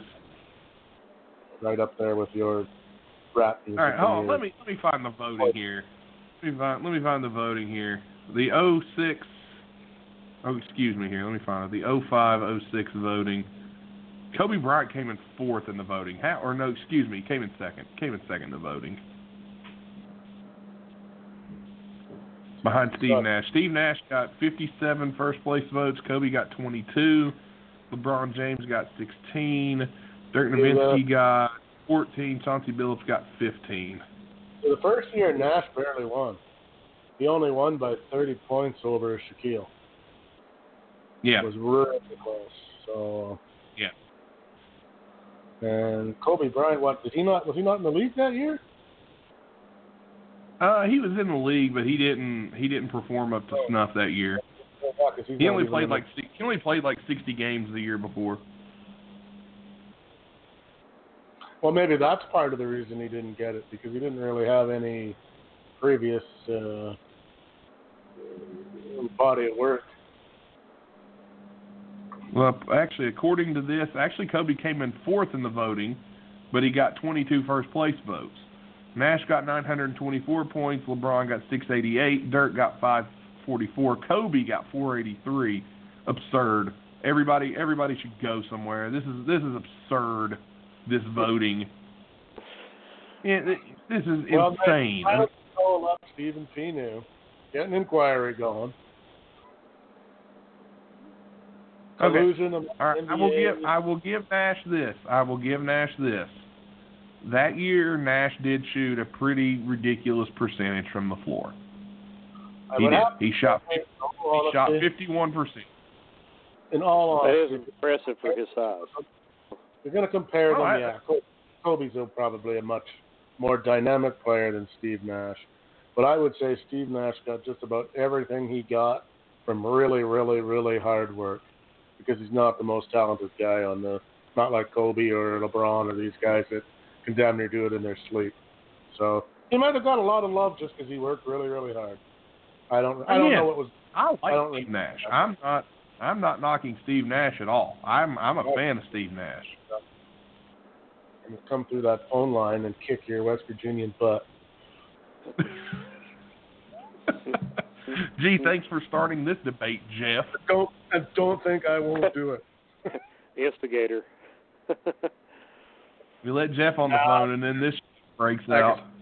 It's the GOAT thing, where, like I said, we could find 50 people who would tell you that Kobe shouldn't have won it either, and that it should have been somebody else, whoever third.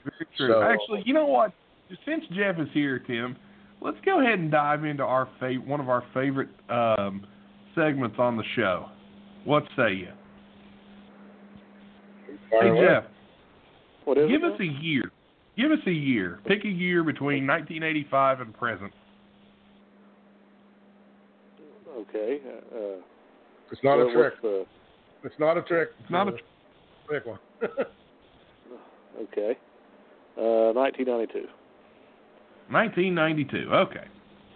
Tim, I want you to give me a number. Let's go with 14th. All right. The 1992 NBA Draft. Let's take a look at it here. Tim picks the number 14. All right. This was a very good draft, by the way, in case anybody was wondering. The 92 NBA Draft at number 1 was Shaq. Number 2 was Alonzo Mourning. Number 3 was Tim's favorite player, Christian Laettner. Robert Horry ended up going 11th, but Doug Christie was in this draft. Our good friend Tracy Murray, who's been on the show, went in this draft at 18. Latrell Sprewell was taken in this draft as well. So a lot of good players in this draft, if you don't mind me saying. P.J. Brown was in this draft. Apparently Captain America Steve Rogers was in this draft. I didn't know that. Anyway, number 14 was the number picked. That pick belonged to the Indiana Pacers that year, and they took a senior coming out of St. John's by the name of Malik Selly that some of you may remember. This is an interesting one here. Malik Sally was drafted to the Pacers. He played for the Clippers, the Pistons, and the Wolves. This has got a sad ending to it. We'll get there in a minute. Over his career, Malik Sally averaged 10.1 points per game with 23.8 minutes. As a rookie, he actually lost his playbook, which got turned over to WFAN radio personality Don Imus, whom Sally contacted on the air in an attempt to have his playbook returned. Oh, man. His final season's highlights included a shot making a game-winning reverse putback shot at the buzzer to beat the Magic, which gave the Timberwolves a 107-105 win. He also made a game-winning three-pointer off the glass for the Wolves to beat the Pacers in 2000. Has anybody seen the movie Eddie with Whoopi Goldberg? Well, in the movie, Sally played Stacey Patton, a selfish basketball player who got benched, but he was an actor. He starred in that film. But here's the sad part. Sally was killed in St. Louis Park, Minnesota on May 20th, 2000. He was driving home from a birthday celebration for his best friend and teammate, Kevin Garnett, in downtown Minneapolis when his SUV was struck by a pickup truck traveling the wrong way down the highway. The truck was driven by a 43-year-old who survived the accident with head and chest injuries. Neither driver was wearing a seatbelt. Sally's SUV did not have an airbag. And the driver who hit him was had a 0.19% blood alcohol content, which was illegal in the state of Minnesota. And he pled guilty to vehicular manslaughter and did a 4-year prison sentence and was released in 2003. And Sally passed away, and the Wolves retired his number 2 jersey. And on the inside of his tongue of his shoes, Garnett wrote to Malik inside of his Adidas Garnett 3 shoes, and they buried Sally in Ferncliff Cemetery. And so, yeah. And apparently when he was traded from the Celtics to the Nets, Garnett changed his uniform number to number 2, and that was to honor Malik Sally, who was number 2. And when he came back to Minnesota in 2015, Garnett wore number 2 on his left sweatband on his forearm, and that was Garnett's best friend, Malik Sally. Gone way too soon, if we remember that. So we picked a winner this week. You know what else is down on that draft? They missed probably what could have been one of the greatest players of all time. Was not drafted that year. Erik Spoelstra. Oh, yeah? Erik Spoelstra? Yeah. Well, Spoelstra turned into a good coach. He was draft eligible, but did play at least one game in the NBA. Apparently. Yeah, Spoelstra had turned into a great coach as the years went by. But so Malik Sally, that's a downer. That's a definite downer. But that's the first one we've come across, which is kind of in some ways. I suppose eventually we had to hit one of those. Yeah, I remember when he was in Minnesota. He was the time I started watching. R.I.P. Malik, man. That's a downer. But I'll tell you what's not a downer. Jeff being on the show, always happy to hear from him. What are you doing up so late, Jeff? Well, I just thought I'd give you guys a call. Wanted to talk about I was going to call earlier. Got caught up doing a few things, but just wanted to bring up the 2020. I thought that was pretty impressive. Only 2 people's done it. So, we had actually forgot to talk about it, so I'm glad you did. Really? Wow. Yeah. I forgot to mention it, so I'm glad you brought it up. That was a good save on your part. Steve Nash. Oh, God bless. Got him confused with Pluto Nash. That great Eddie Murphy kid. Nathan, did y'all know they made what's the song, Promiscuous Girl or whatever? They actually bring up Steve Nash in that song. Have you ever heard? I know you've heard it. It was pretty popular, like 10 years ago or whatever. Yeah, but he's brought up in it, like popular 10 years ago when he won the MVP. Yeah, and they brought it up. He's in that, so you can go listen to it tonight before you go to bed. I might do that. Might actually do that, Jeff, you asshole. But wow. I'm kidding.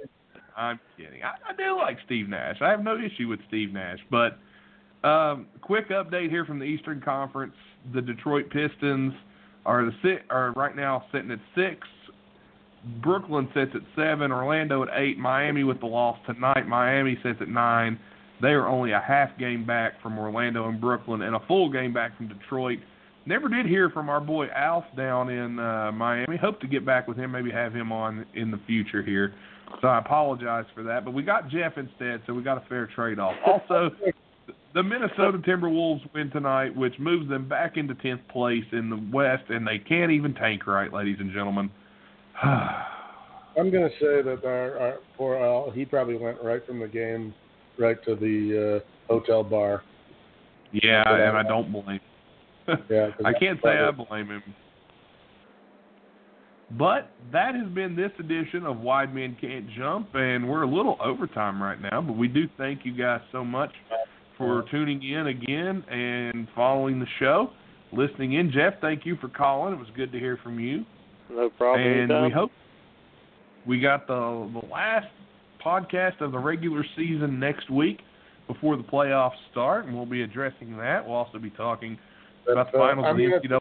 Right now, Nate, if Tom Robinson is unavailable on Wednesday of next week, I will fill in and do my 76ers rant. Okay. Sounds good. We'll see if we can't get Tom next week. We've been in contact with Tom more often lately. We hope to record something of him very, very soon. So nobody panic. Tom should be back on.